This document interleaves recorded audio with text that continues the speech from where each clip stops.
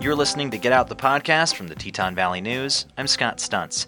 Today we talk about fun. I think we all, of course, on some level know what fun is. I ride my mountain bike because it's fun. But I crash, I've gotten poison ivy, I get sunburned, things that aren't so pleasant. So when we all say fun, what do we mean when we say fun when the things we do for fun hurt us? They cause us pain. Well, to find out, I talked to the Queen of Pain. That's Rebecca Rush's nickname. She's an endurance cyclist, adventure racer, and climber based out of Sun Valley. I first heard of her last year when she smashed the record on the 142-mile Kokopelli Trail, which runs from Moab to Fruita. What really caught my attention was the fact that she was still able to set that record after crashing only 2.5 hours into the ride and dislocating one of her fingers. She popped it back into place as best as she could and didn't realize how bad it was until she finished and noticed she could see one of her tendons. So when I heard that Rebecca didn't finish Jay's Backyard Fat Pursuit this February, a race hosted by Victor fat biking legend Jay Peterberry, I knew something had to have gone seriously wrong. Oh, and a quick warning, a couple of mild profanities are used in the interview today. So here we go. And then I was finding even on the flat terrain, I wasn't able to pedal. And I'd just been in oxygen debt for so long, just like, God, like, I can't even move. There'd be one little snowdrift, and I didn't have the power to sort of like, going like a foot wide, and I didn't have the power to, plow through it.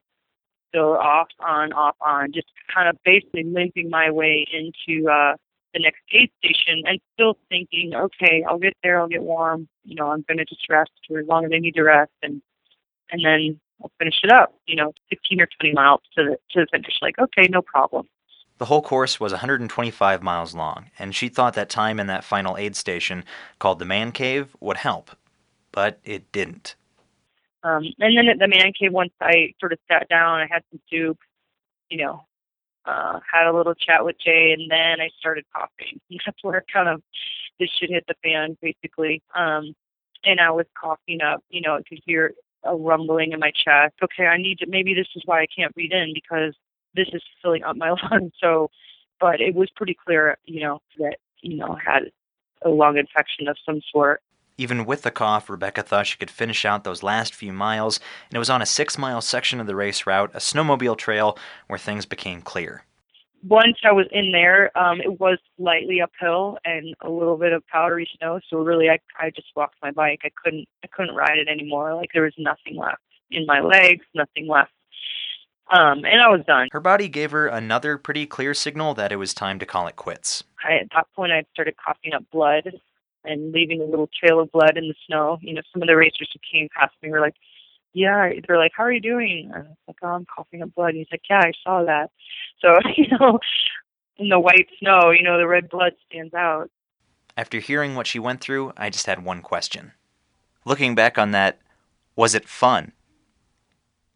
It was fun all the way up until about, midnight, when that's where I really started having a ton of breathing issues, and really realizing that, man, I can't even ride the bike. I'm just pushing this thing now. But up until then, for 2/3 of it, it was really fun. I was having a blast, and the conditions were horrendous. The snow was so thick, and, there was a lot of pushing because of that. But even that, it was a challenge, and it was beautiful, and there was nobody out there, and it was totally silent, and I like that kind of exploration. So it was fun, and I will be back, absolutely. And, the biggest disappointment for me right now is I don't know why that happened. Why you had those lung problems? Yeah, and so I've actually been going down this road with a whole bunch of pulmonary testing and asthma testing and all this stuff. And I've been told for more than 10 years that I have asthma. And, take your inhaler. And I've never felt that the inhaler does anything like at Jay's race. And so now I'm digging a little deeper and doing some more sophisticated testing and finding out that, my lungs are functioning just fine. So what is causing, this kind of inflammation? And the only other time I've had something like that is, I used to do 24-hour solo racing, and it's why I stopped doing that. Because I used to, after those races, I would have to sleep sitting up for a couple weeks because there'd be so much fluid in my lungs and infection And it's kind of why I stopped doing those and went to stage racing. And so, yeah, this is the first time it's come back in a lot of years. I'm kind of going down this medical mystery path of trying to figure out, one, how to prevent it, or, what's causing it, so that I can take care of myself better. And, there's people from Jays, after Jays, who were like, oh, well, you were going too fast, you're pushing too hard. And, I really wasn't.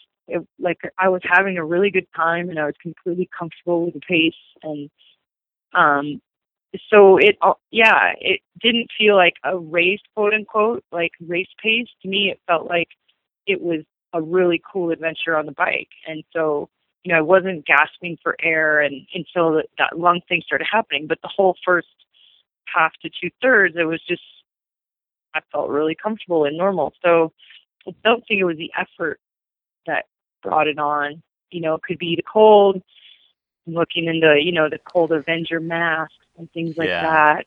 So, I've got a little figuring out to do before next year's event.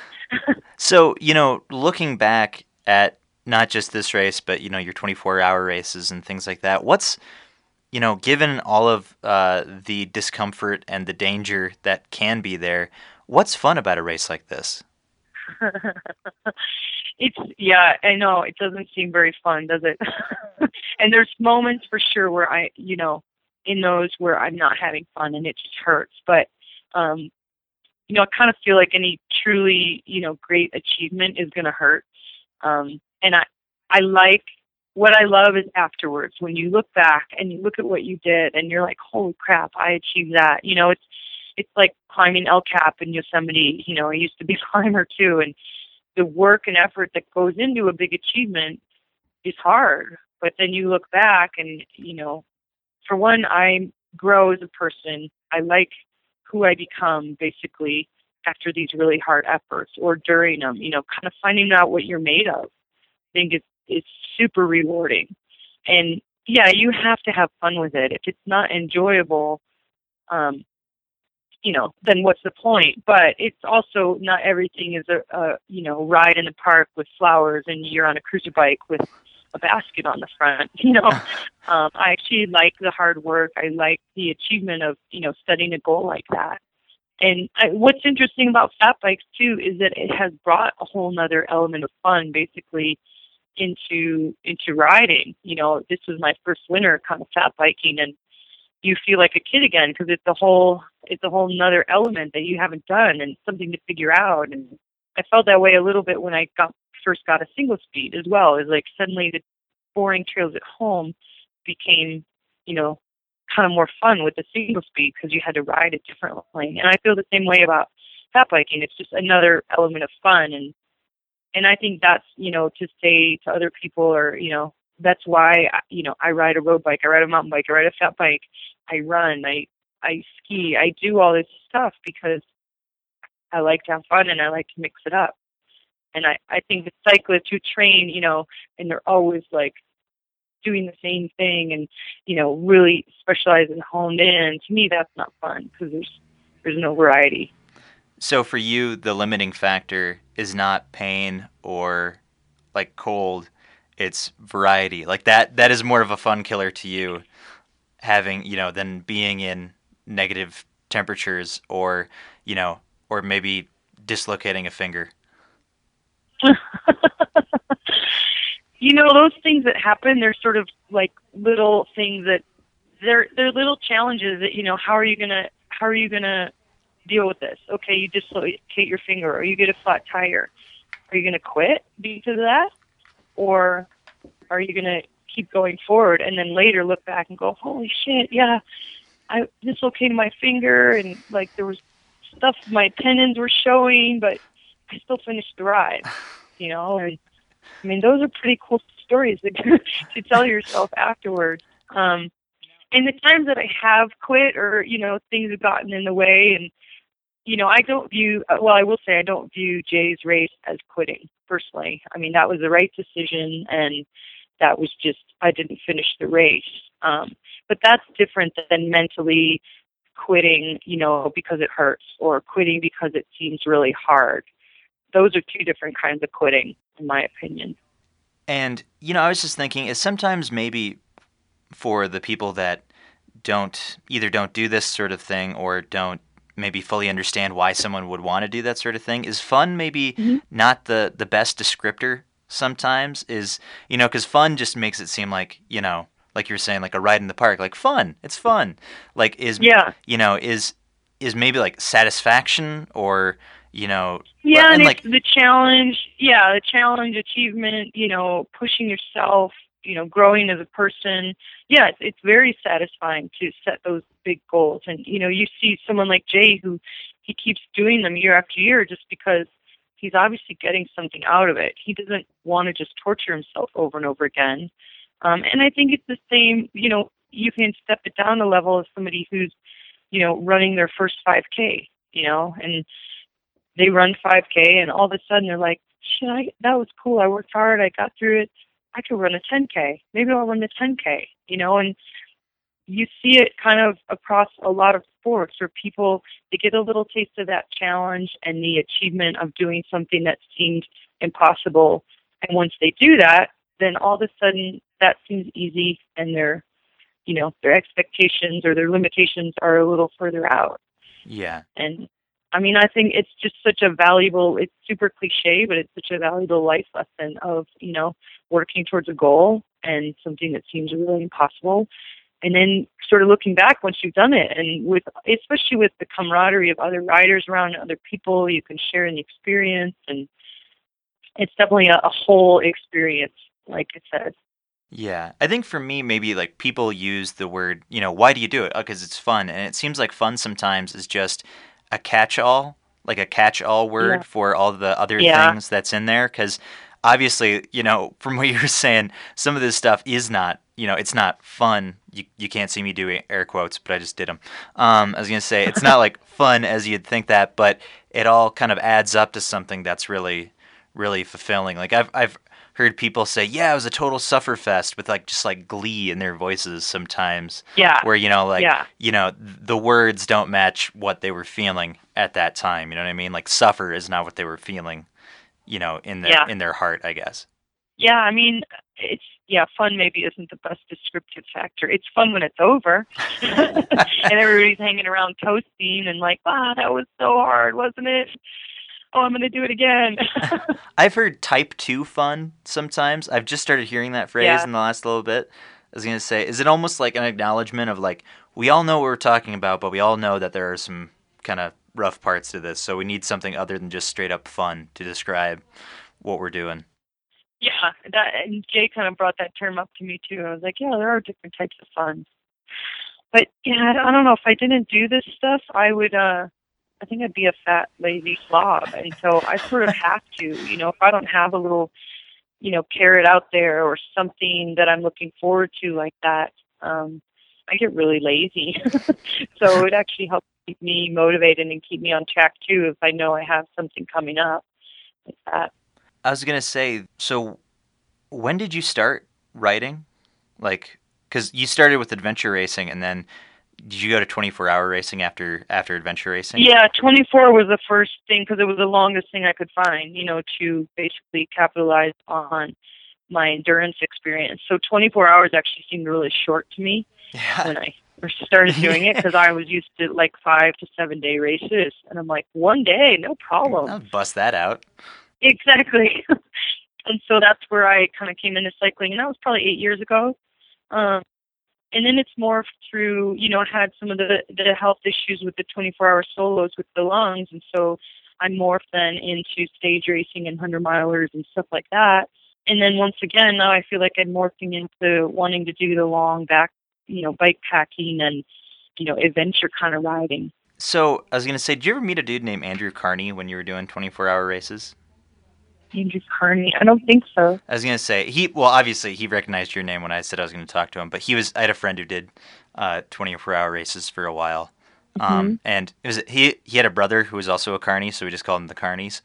Mm-hmm. Which is I was gonna say we grew up in the same little town in Iowa. I was gonna say, which they were the only people around in my little town growing up that they've both moved to Colorado and did 24-hour races for a while and stuff like that. And it's listening to, like, from people from back home talk about, what they were, that kind of activity is kind of one of the reasons why I wanted to talk to you today, is because it's like there are some people where and it's also, I think I saw a article that was like, my favorite vacation is your worst nightmare, or something like that. And it kind of just reminded me of like the disconnect between the different, people whose their fulfillment, what they choose to do, sometimes it's just so out of sync with what other people do. And I think, it's one of those things where when you say it's fun, and you're like, oh yeah, and I broke my hand, or like, yeah, it's fun, and I got poison ivy over half my body, or like, it's one of those things that I think maybe needs a little translation for some members of the community, or some, Yeah. some people. It's hard to translate, that stuff for people who don't do any sort of sport or physical activity. It's hard to say why we want to do this stuff. But like I said earlier, even somebody who runs a 5K, or who is kind of just started getting into riding a bike, they still get it too, because, whatever's hard for them, that's still a challenge. Everybody can relate to, achieving a goal or looking for a challenge. It seems a little insane if you talk about 24-hour racing or riding all night, in the snow. It seems really exotic and rare. But it's not that far away from somebody who's just getting into cycling. And I don't know, I think that you'll see the trajectory of people, moving into snow bike races and moving into a little longer distance stuff. I think it's kind of the way that, the marathon running went. For a long time ago, it was like, oh, women can't run marathons. Like, oh, a marathon was the most extreme thing you could do.